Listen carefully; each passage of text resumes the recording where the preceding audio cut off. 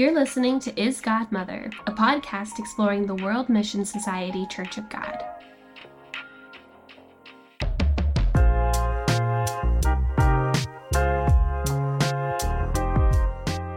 My name is Sheely Salas, and I'm joined by my co-host, Amy Stapleton. We wanted to start this first episode off by introducing ourselves and talking a little bit about why we started this podcast. Amy and I are both working in Christian campus ministry, and so we're Christians, and we often meet with college students to talk about the Bible, theology, and what it looks like to follow Christ. And we decided to create this podcast to explore the concept of God as mother, which is a belief that the World Mission Society Church of God holds. Even though there are a lot of great podcasts out there about different groups and different cults, this group has not gotten a lot of attention because it's not as big. It doesn't have as many followers as, say, the Church of Latter-day Saints or Jehovah's Witnesses.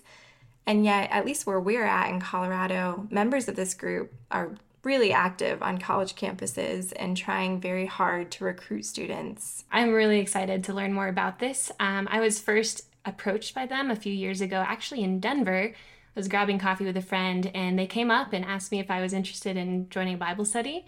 But we got into this hour-long conversation, and they were kind of explaining their reasoning behind why they believe God is Father and also the Mother. And they had a lot of scriptural proof for why they believed these things.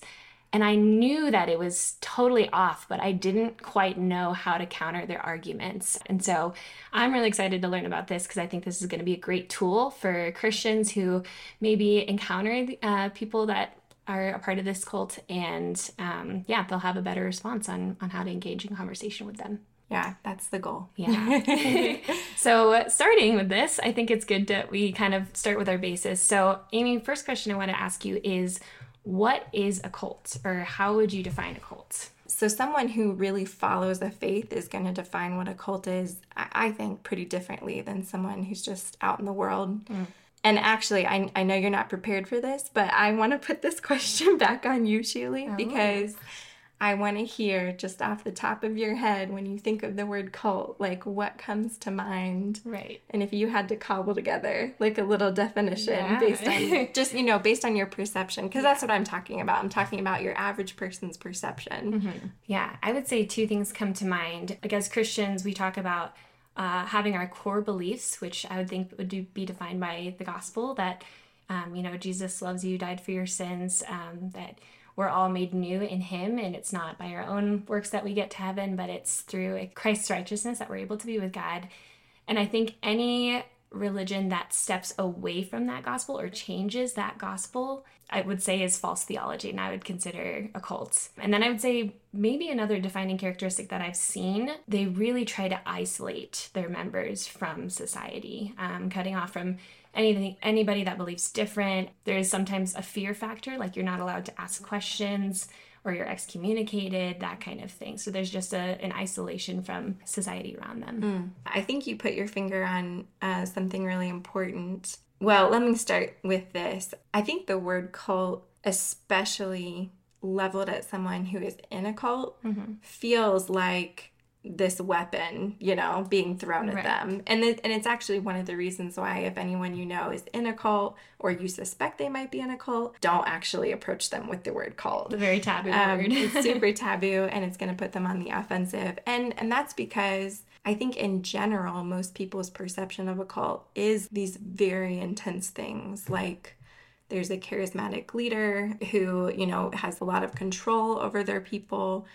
Stephen Hassan actually has a book. He kind of wrote the book on behavior control within cults. And so he talks about information control, behavior control, all these different things that are kind of true about cults. A cult doesn't have to be all this control, all this isolation, all this sexual abuse, all these things, stealing your money, all these things that are normally true of cults. Right.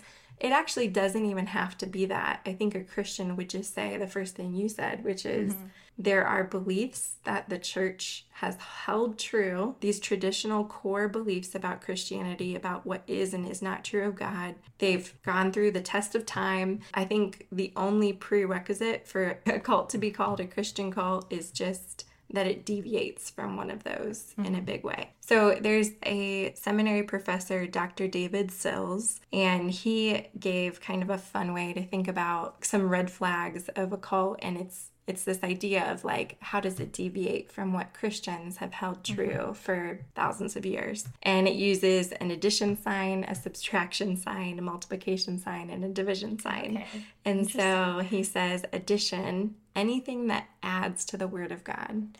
So you'll see this a lot with cult, they will add, they'll say, yeah, the Bible's important, but we have this other book that's very important. Or even if it's not a book, it might just be the Bible's important, but we also have these additional rules or something like that. Yes, we have other rules to live by. We have a prophet who heard from God, so that should be put on the same level, if not higher than the Bible. Subtraction, anything that subtracts from the deity of Christ. So you'll find this in a lot of cults. Yeah, definitely. And especially a lot of cults that look a lot like Christianity. Like a lot of people look at Mormons and they're like, really? That's basically a cult? The same thing. Basically the same thing.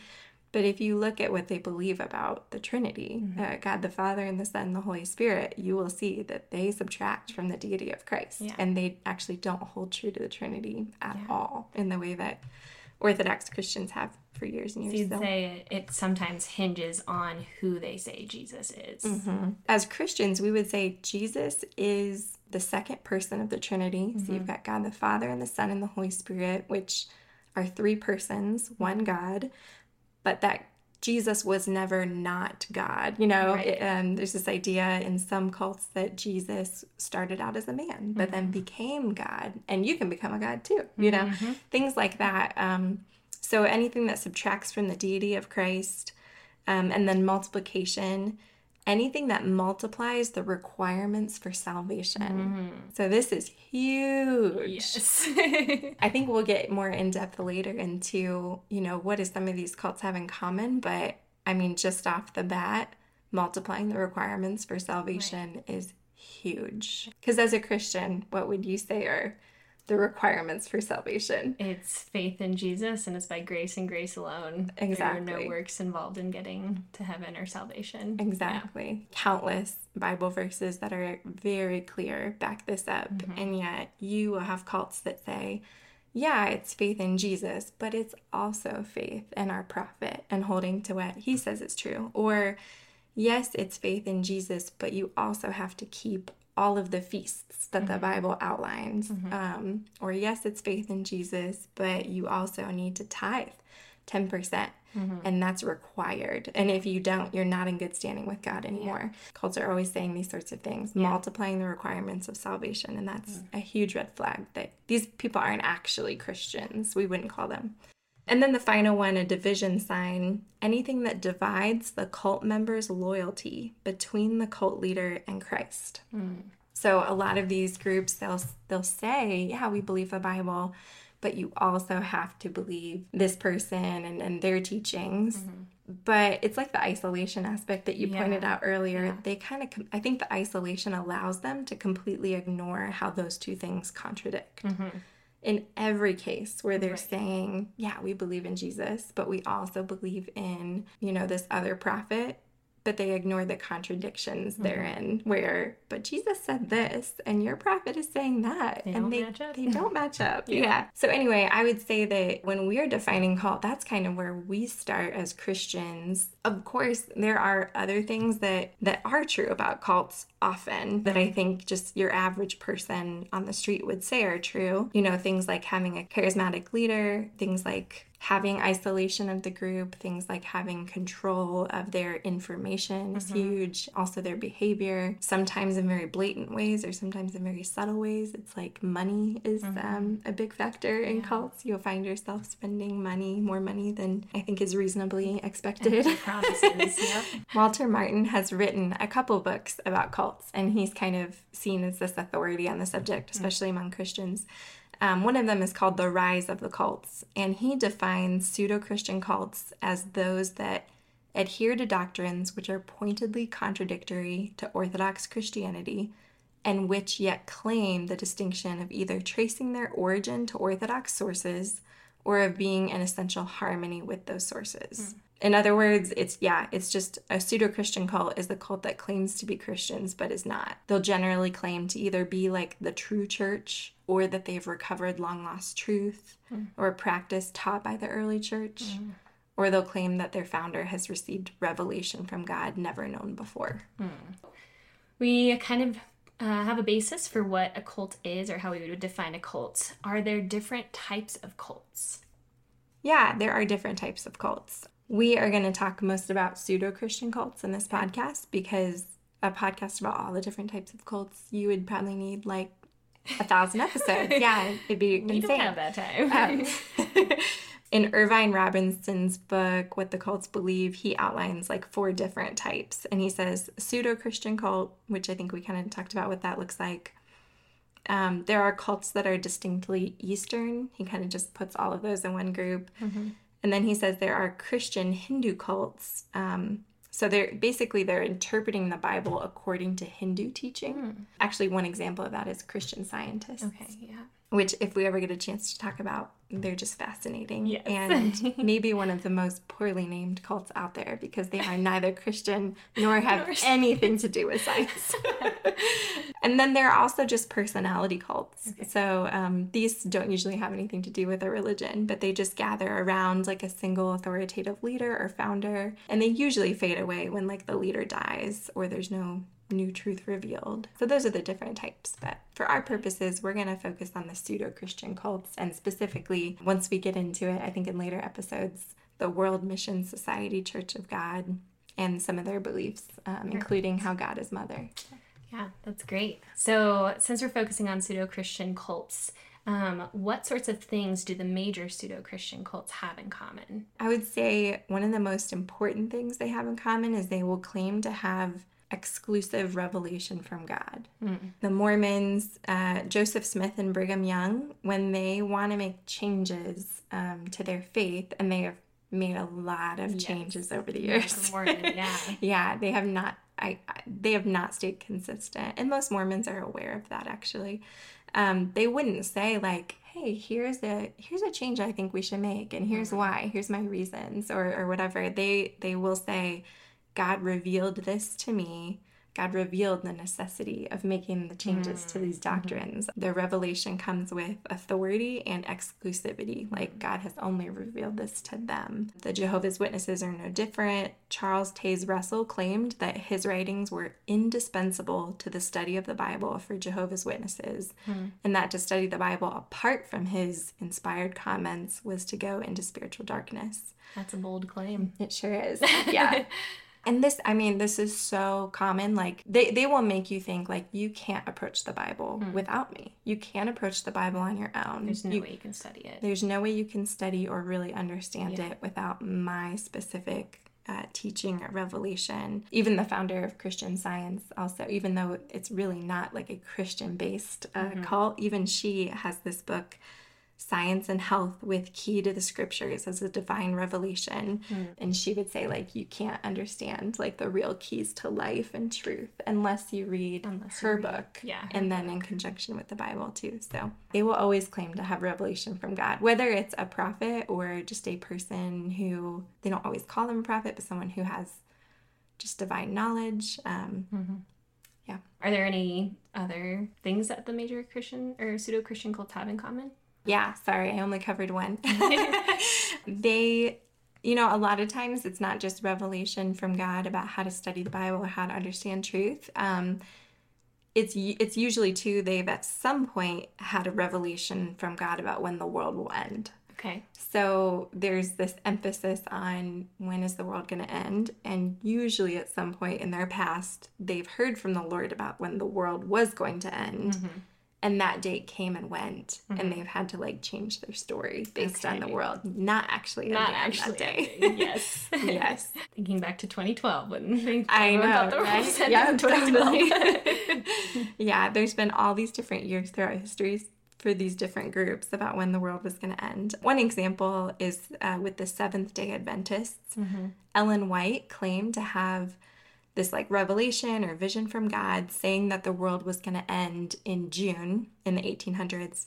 And then when it didn't happen, she said, no, actually, I misunderstood. It's not June, it's September. And then that didn't happen either. And somehow the group still followed her. And she just kept changing her story or saying, oh, I misinterpreted this. It's going to be later. Or, it's really fascinating, actually, how these groups even get off the ground with how much this is always somewhere in their past, the inconsistency with the world is going to end, and then no, it doesn't. The World Mission Society Church of God has this in their history as well. Okay. But, yeah, that's fascinating. Yeah.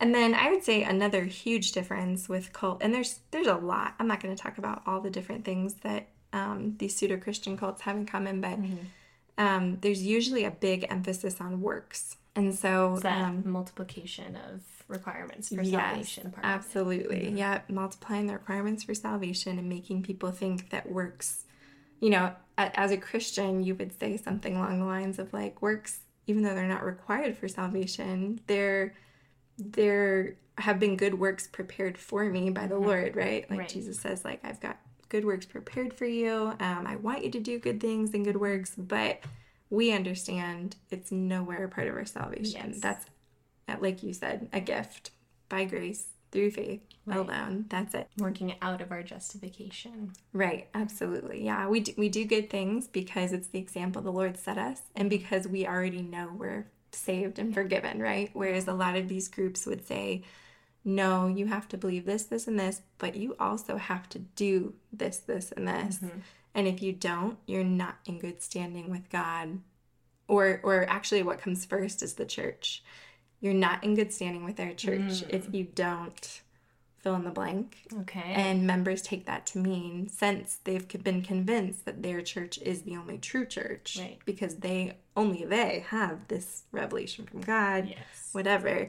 Exclusive revelation. Exactly. That they're not in good standing with God at all. So with the World Mission Society Church of God, for example, there's a huge value for keeping the Sabbath in the way that it was outlined in the Old Testament. So on Saturday. Yep. And then and other feasts too. So if you look at the Bible, there's all these feasts laid out. And so they keep all the feasts. They keep the Sabbath. There's a huge emphasis on community service. And actually, I think a big reason they do that is for their image. If you walk into like any like of their offices or like especially if it's like a church that's in a bigger city, probably the first thing you see when you walk in is a bunch of pictures on the wall of them accepting awards for all their community service and all the good things that they've done and their medals and ribbons, and they get awards from the government. Really racking up those good works there. Oh, yes. I mean, even if you just go on YouTube and search World Mission Society Church of God, one of these like promotional videos will surely come up and you'll be able to see all the good things they've done around the world. So, and I don't want to discount that those things aren't good things because they are. They've done an incredible amount of community service, and I don't think that's a hoax or anything. When we think about some of these claims that these pseudo-Christian cults have about, it's belief in Jesus as well as doing these things or belief in these other things, what would you say are some concrete scriptural proof that that is not true and that it is by grace and grace alone? Yeah, I think about Romans 6:23, which says, "For the wages of sin is death, but the free gift of God is eternal life in Christ Jesus our Lord." It kind of starts all with, the traditional Christian view of ourselves and our status before God is one that puts a lot of emphasis on our sin runs deeper than we even know or realize. And in God's eyes, like, our sin is so deep and so rampant in our lives that there's no amount of good works we could do to be right with Him without His help. It puts us in a state of humility before God and that we need His help and want His help. And if you ask yourself too, like, if it really is just, me needing to do all these good things and here I am as a part of this group doing them, why did Jesus even have to die then? Like, why was His death necessary if I just needed to be a good enough person? And so Christianity would understand that even though God wants us to do good things, this has no bearing on our standing with God. And even as that verse says, when it says the wages of sin is death, the free gift of God is eternal life. It's a free gift given to us. And it couldn't be accomplished without Jesus dying for us. It's not a gift obtained by good works. It's just the free gift that God gives us. Absolutely. Yeah. So we don't do good things in order to be good with God.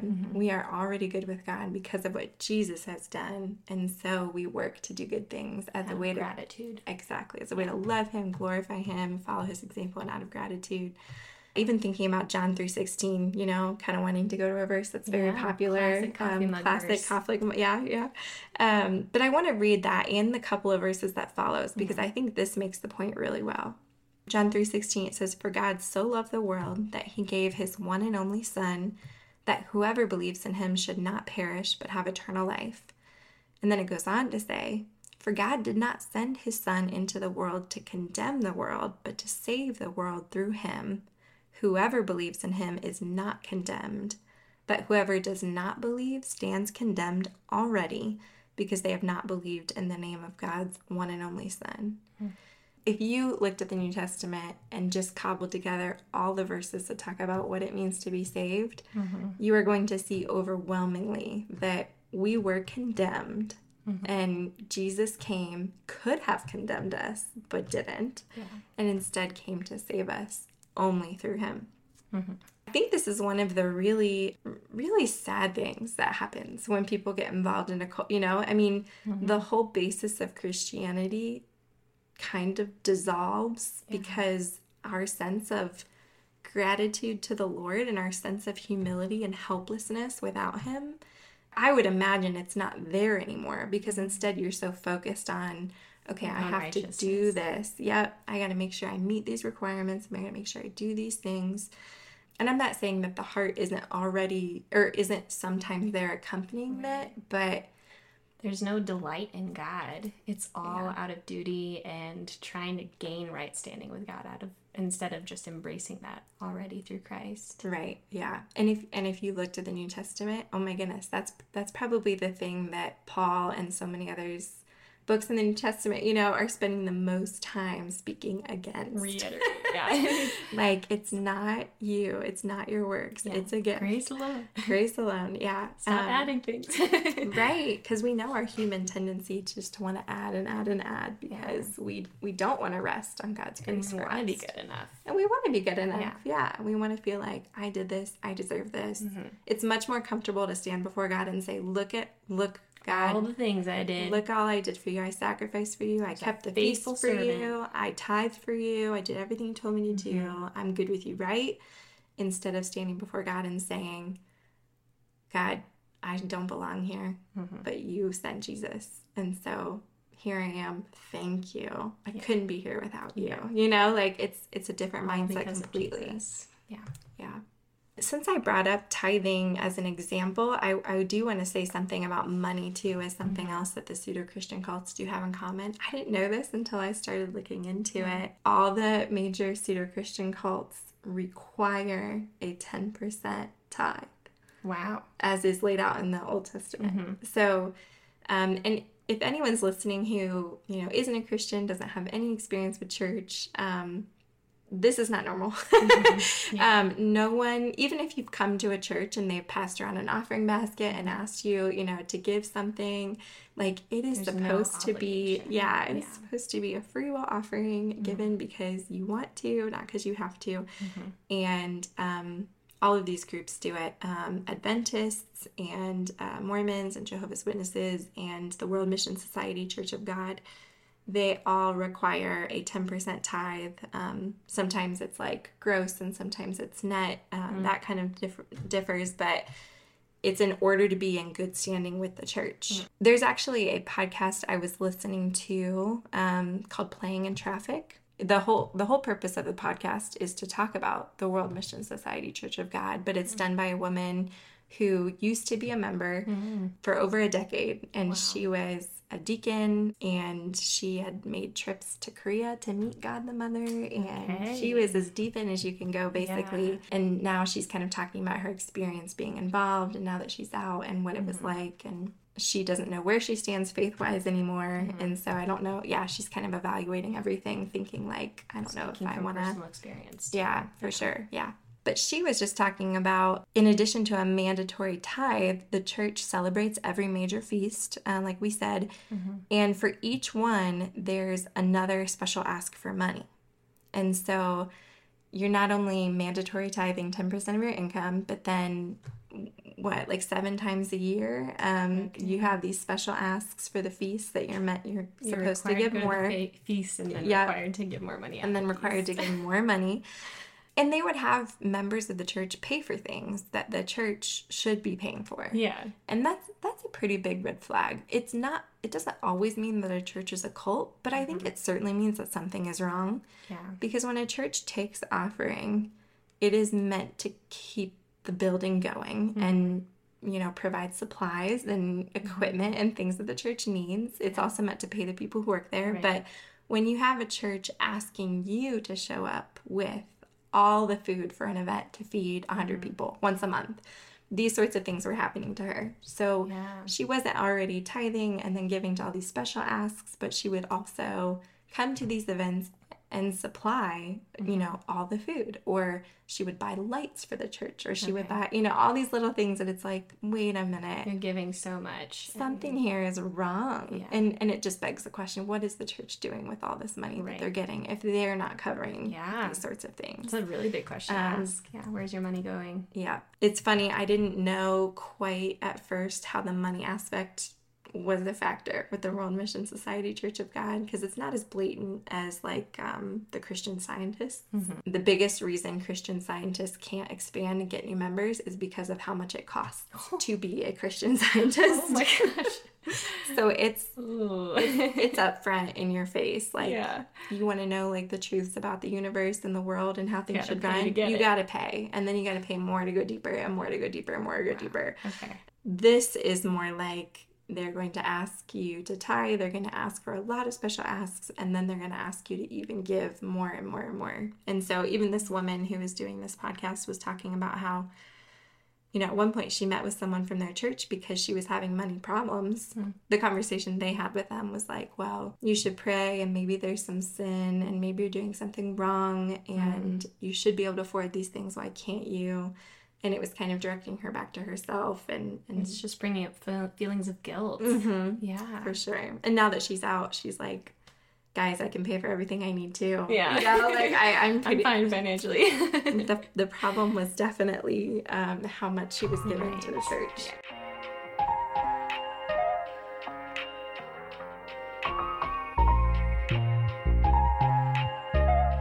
How do you think Christians should respond to this idea of pseudo-Christian cults? Just maybe if they're approached, or even if they maybe know someone, a friend or family member that they suspect might be involved in a cult. How do you think we should respond as Christians? Don't be like me, where the first time I was approached, I think anger just rose to the forefront so quickly. And while I didn't say or do anything I regret, I think my demeanor was very angry and outraged and argumentative. And I think it's natural, especially if you are someone of faith already, to feel very angry, because this is someone who's distorting and twisting the gospel of God and what we know to be true, and trying to lead others astray, right? I think the thing to remember, though, is whoever is approaching you, they really believe what they're saying. They are hooked 100%. If they're going out to share this with you, or they think this is the true church, the only way to be saved, the only way to live, they would say, this is an act of love, what I'm doing. I'm trying to go share the truth with other people. Just as you and I, when we go share the gospel, that we are really doing it from a place of love, just because we know we love the Lord. We know the Lord tells us to share. We want to go share with others, no matter the cost of comfort or time or energy. They are in the same boat. And so I regret my first reactions when people ask me for those reasons, because I didn't treat them with compassion. That's where we need to start. And if it's hard to not respond with anger or argumentative, I think the thing to keep in mind is that they are not going to be won by your argumentative nature or by you using the word cult. I think there's a chance if someone is calm and seems reasonable, but also seems caring towards them, that they might give you a hearing. Otherwise, this is just the way cults work. Like, they will go back to their group at the end of the conversation or at the end of the day, and they'll say, I was persecuted for the gospel. Praise the Lord, you know? Yeah. Like, even this woman who did the podcast Playing in Traffic, she was talking about how, you know, people would come to me and say, I think you're in a cult. And I would say, oh, no, I'm sure that I'm not, because the group had prepared her to hear that. Oh. So the group and the leaders will have already told most of their members, hey, you might have someone come to you and say they think you're in a cult. Here's exactly why you're not. It is interesting, isn't it? It's very manipulative. It is very manipulative. Yeah. But I think the reason why they're able to do that and get away with it, it comes back to like our very first question. We talked about the difference between how we would define a cult as Christians and how the world would define a cult. So if somebody comes to them and is like, hey, you guys go to door to door, I think you're probably a cult. Cults go door to door. You know, like, they're prepared to hear that and be like, no, like, we're just bold in our faith. Like, we're just doing what Jesus called us to do. Or if someone comes and says, hey, you guys are isolated, they would just say, no, like, we're just a picture of the community that the Bible lays out. So there's these criteria that the world throws out about what a cult looks like. And they're ready with like, no, you just think it's a cult because you've never seen anyone truly follow God before. Our group is truly following God, and that's why it seems like it's outside the norms of society, but it's really not. And that's why I think understanding how a Christian would define a cult is so different. Yeah. I think bringing up the things that are like the deviations from Orthodox Christianity is going to be the way you want to go. There's some tips on like dealing with a cultist and What the Cults Believe by Irvine Robertson. He talks about first, like, you should quickly move into command of the conversation, steer the discussion, ask questions, use scripture. Probably the reason he says this is because most of the time when a cult member approaches you, they have laid out exactly what they want to say. Yeah. And that's why I experienced really? when I okay. talked to them. So did it feel like they approached you so that you could listen and not talk? Yeah. Yeah. Yeah. And they took me directly to scripture and Revelation and then Genesis, like, laying out the logic behind why they believe God is the mother, and it seemed very prepared. You know, you can wait an appropriate amount of time. You can wait a couple minutes, and if they're not giving you time to respond, I think that's the time when you kind of gently wedge into the conversation to say, hey, like, you mentioned this, actually, could we talk more about that? Could I share kind of my views on that scripture? Or even like if they're approaching you out on the street, like, could we sit down and talk about this sometime? And even just moving them into a scenario that feels like more friendly.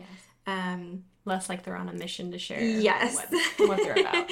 Yeah. And I mean, you really do with someone like this, they have a script. They want to convince you and persuade you. And so you're starting out 10 steps behind. So anyway, you want to do basically whatever you can to show them that you are reasonable, and you're knowledgeable about the Bible too. And so you're not trying to put them down or squash them or like, oh, I know more than you. That's not what we're saying. But I would say that they're probably coming into the conversation assuming that most Christians are unaware. Yeah. They think they know, but they really don't, because they don't have this extra revelation from God. They can't see things clearly like I can. And so you want to show in subtle ways that you know what scripture says.